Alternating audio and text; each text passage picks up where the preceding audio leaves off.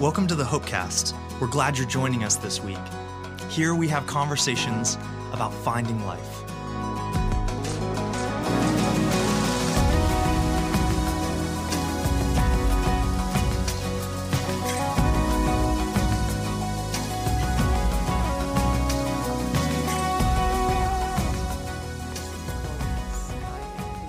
Pastor.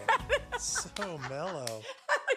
Immediately started thinking about something else. Wow. I hate when that happens. Do you ever do that? You're just talking, but then you had another thought in your mind at the same time? The classic for that is when you dial somebody to call them, and then you And think, you don't. oh no, who did I just Oh my dial? gosh, you do that too? I do that And then too. they answer, and you're then like, they're like, hello, and you're "Hey." like, hello. And they're like, who is this? And you're like, who is this? You're like, You "Don't called me." You're like, don't you recognize me by my voice? right. Hey. Sometimes I just try to say like, hey, what's going on? And like hope that I'm going to hope Like against trying to hope. figure out a text from a number you don't recognize. If we talk long enough and have enough text exchange, I know that I'm going to pick up on something and figure out who Oh this my is. gosh, that's really funny. I actually texted the wrong mom this morning about a carpool, and it somehow, I have not talked to this person in 4 or 5 months. Somehow, this is how much mom life is the same. She thought she had a relevant answer. She thought I was talking about a completely Totally different get kid, different sport, different thing. And I was like, oh, wrong mom. I'm so sorry for my 10:45 So p.m. you send text. a text and it says, your child is misbehaving at school and needs to be picked up. You send it to the wrong mom, and she replies and says, okay, what time? Sounds like my kid. Okay, that is not what we're talking. Actually, I didn't even plan it, and that feels like a great no. segue. So we've been on a summer break, taking a little Yes. break from the podcast, and we're Yes, back. We're back. It's the fall. This feels like the new year when it comes to ministry calendar, and it's exciting. Yeah, but I am so not ready to say goodbye to summer yet. Just can't do it. Oh, it was a not a very warm summer. It was a rainy summer, and it felt like it went by so fast to me. Okay, so full disclosure, I have been thinking a lot about this.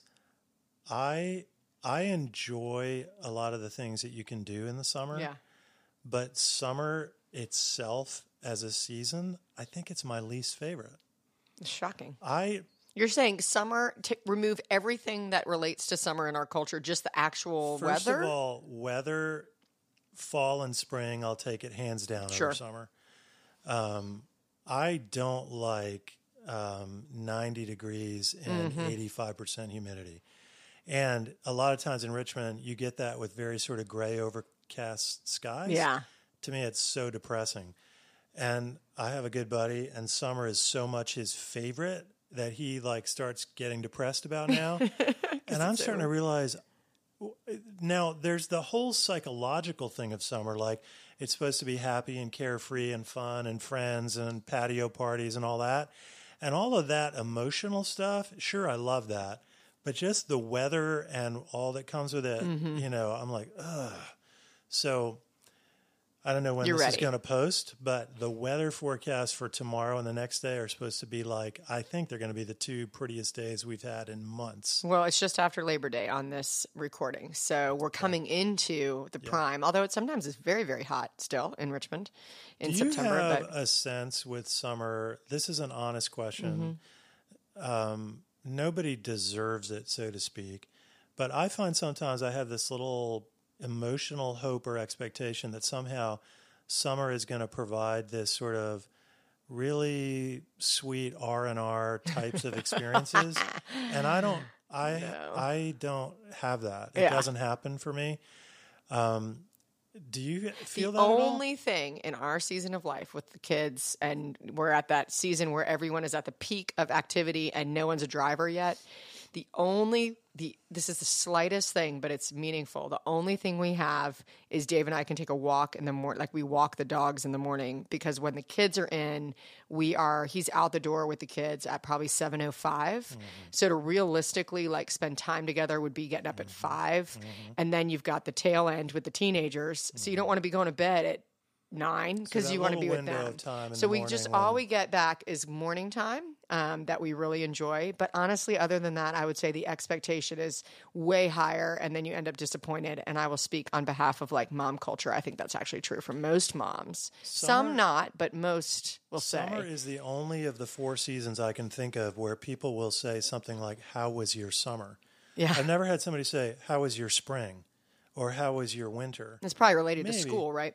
Maybe it's related to school, the sense that school's out, and idea then we that have a carryover of school, which is even more disappointing because, hi, welcome to adulthood. You don't get the summer off. Right. So how was your summer? Well, my summer was right after my spring, and I kept doing the same thing that I was doing before. I suppose that probably there is a sense that, maybe if you are going to take some vacation time, summer's going to be when it happens. So that's probably wrapped into how was your summer? Like it's probably a way to say, have you had a vacation and how was it and all that? Anyway, I just find that there's a batch of things that come with summer that I'm like readdressing these thoughts. I hope this has been a good place for you to air out some of these things that have been Thank on your you for heart. letting It me feels talk like to you about it this. feels like you've been really burdened, and How much do I owe you? I want you to know that your struggles are welcome What's here, your counseling and this fee? is an honest and transparent. What's your culture. and everybody who's listening counseling fee? Well, okay, so I've asked you this question nearly every year of the Hopecast, but maybe it changes, and I'll give you my answer too. So the fall, you can only say one thing though. One thing that you like about the fall.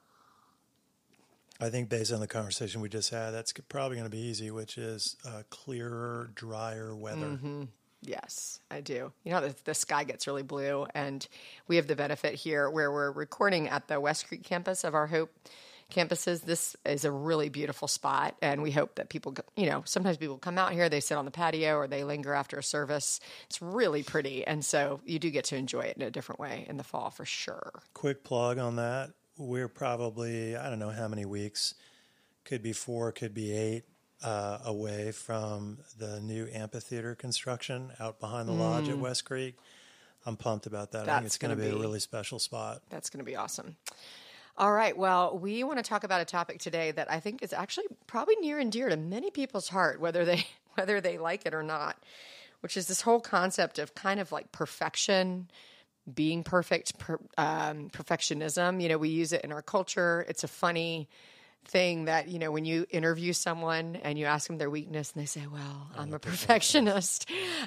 We kind of have this weird relationship with it. Like, hey, I feel like this is not a good thing, but kind of our culture celebrates it as we should all be really striving, is how I would say it, to kind of be our best. And then you layer on top of that there's a theological piece to this where if you're familiar with the Sermon on the Mount, Jesus says, be perfect. So you lay that on top of our culture and wow, there's lots of opportunities to be like, what is that all about? Is this good? Is this bad? How do I live this out? So let's talk about that a little bit. I think, it's late in the day here. So, you get, maybe I'm going to have to pay attention to some of the filters, but I think it's a little manic. Personally, the perfectionism culture. Yeah, the perfectionism culture. It comes a little bit with sort of wanting to appear to have it all together, wanting people to be impressed with us, and so on and so forth. And I'm like, where did the word manic come from? Why did you choose that? And without spending the whole podcast on that one word, I do actually think, though, that word applies in a lot of cases. That we just have to look like we have it all together. And the funny thing is, everybody knows they don't have it all together. Right. And I think everybody, at least intellectually, knows that nobody has it all together. And sometimes for me, now this is my age, my experience in life, also ministry life.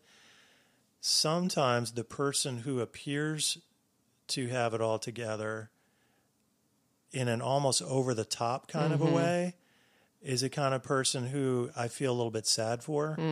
Like maybe there's some compulsion or insecurity or fear where there's such a strong need to create this image that I have it all together. So this idea of perfect, Can I ask you a question quick about the manic thing? Because you use the word. When you say that, do you mean compulsive, meaning there's almost like an anxiety that has to be relieved and this burden that is like oppressive in the sense that it requires action. Like I have this oppressive belief about the way I have to live my life, and I'm so anxious about that I have to do things to relieve it. So I overwork and I overschedule and I try to handle every detail perfectly every time. I mean, is that what you mean by manic? I'm just trying to... Yeah, a little bit. I think, this conversation is taking a little bit of an unexpected turn, but I think it actually can be quite meaningful.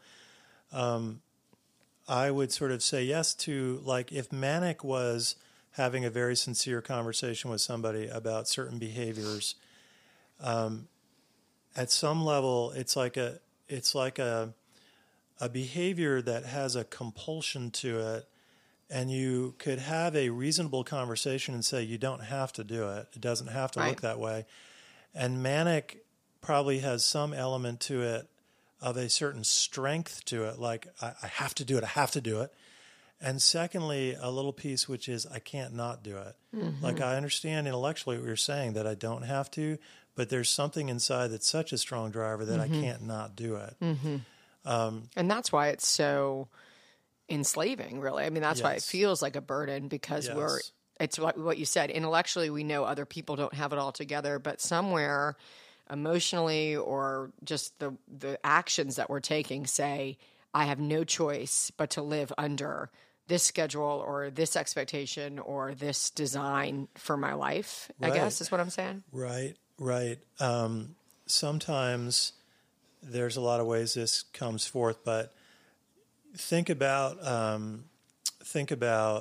like entertaining, and our houses, let's just say in their normal use during the week, it's not that every single thing is perfectly in its spot and every tabletop is dusted and now I do know a couple of houses like that, but actually I would say they actually do feel a little manic. So yet, like when we're going to entertain, I think this is like one illustration of how this happens. It's like, let's make sure everything is cleaned up so perfectly that, and then you're like, that what? Yeah. That it looks like our life is perfect. Right. That this is the way we always live. Now, there are two sides to this, right? Because my wife and I, Elizabeth, will have this kind of conversation. I totally get, let's clean up and let's have the house look nice. I personally don't feel like that's kind of on the manic side. But she would say, no, this is about making people feel warmly welcomed into an attractive place. Like we prepared for you. Exactly. That's a good way to say it. What we're talking about is two completely different motivations, right? Yeah. With like a very similar outcome. For you. Right. And so I appreciate that. Sometimes when I'm in a, feisty mood, I'll be like, you know what, sweetheart? Leave some stuff not looking perfect. And if some folks who are part of our church came into, quote, the minister's house and saw that it wasn't perfect, it would really help them. Like it would really encourage them. Because this is our actual reality. Right, I mean, that's the point, right? Right. And so my phrase, if I was getting a little frustrated, would be, it's not a museum. We actually live here. You know, when you go to, so-and-so's childhood home and you look at everything and everything's in place, like, let's not make it look like a museum. Yeah. I mean, we actually live here. Right. Let's not try to make it look like we don't live here. Well, and to get back to I think that's a perfect real life example of the kind of ways that this perfectionism can play out in a manic, if we're going to use that phrase, way.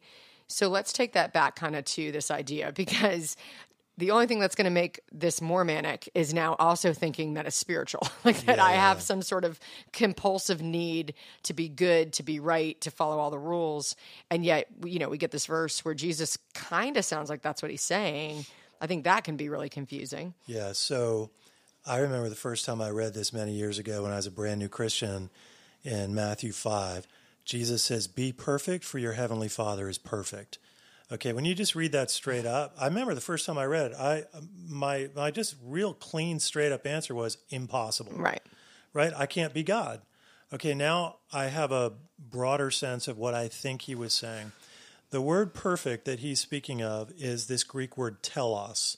Telos means whole, complete, mature.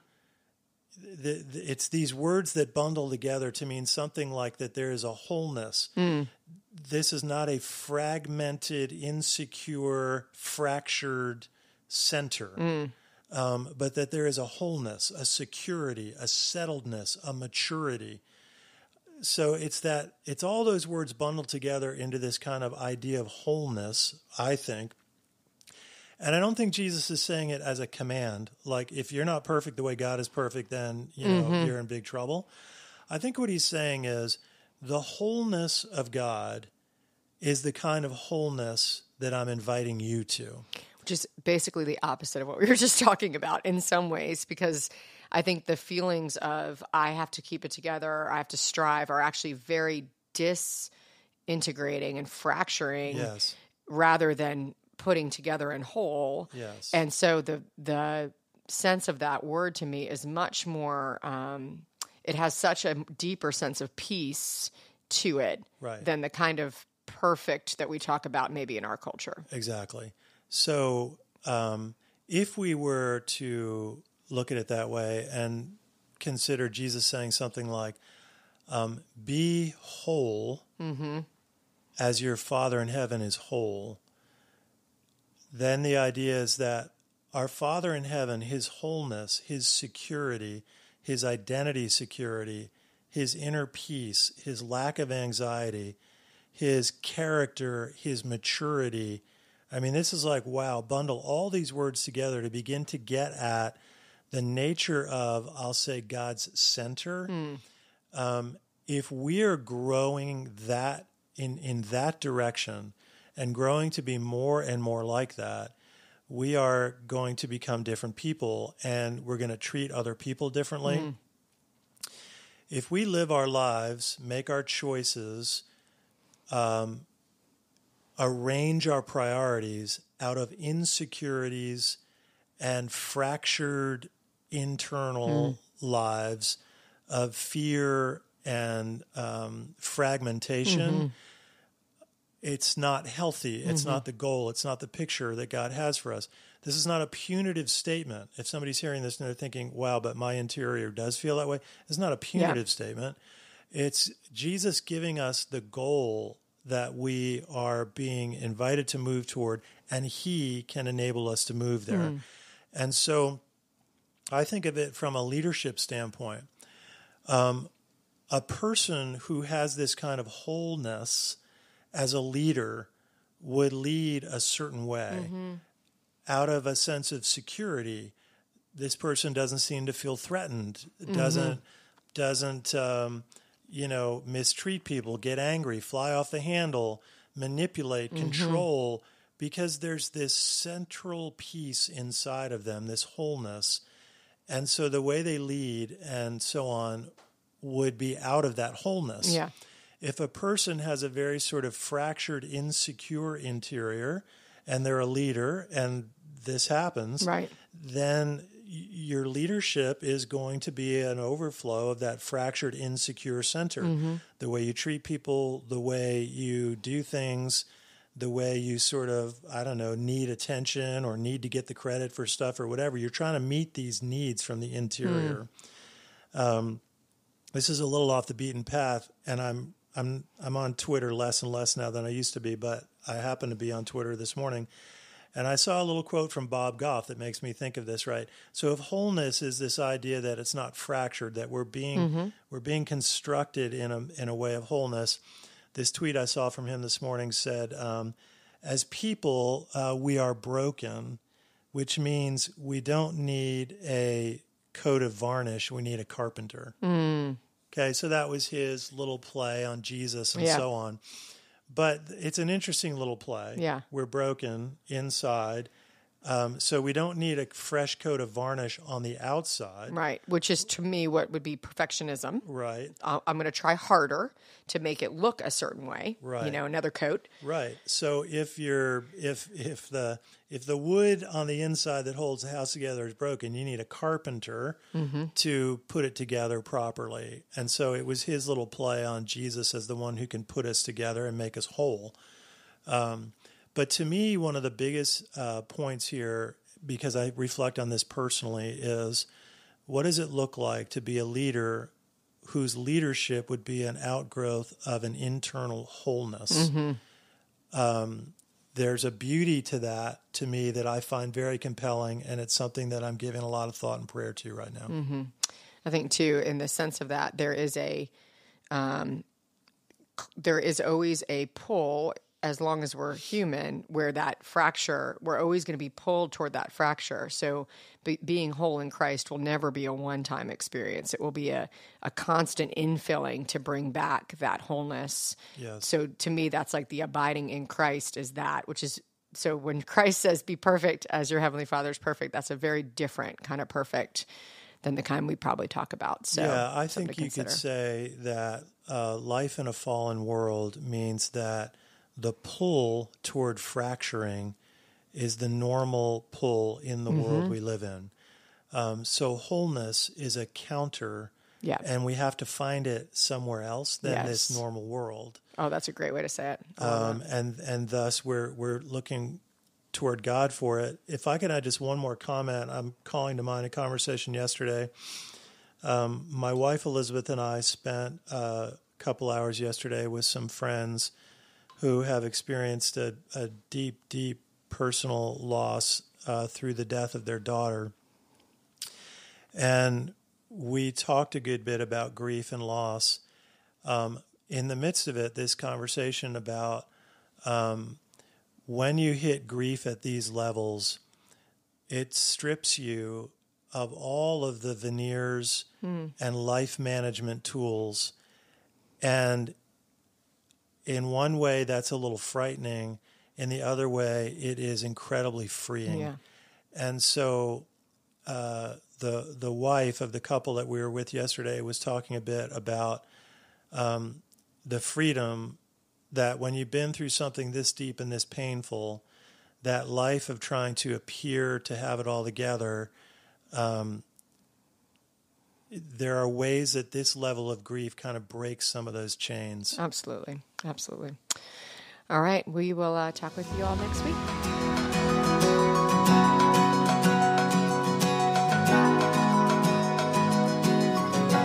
Hopecast is a ministry of Hope Church in Richmond, Virginia. We're glad you joined us this week. If you'd like to learn more, you can find us online at www.hopecentral.com.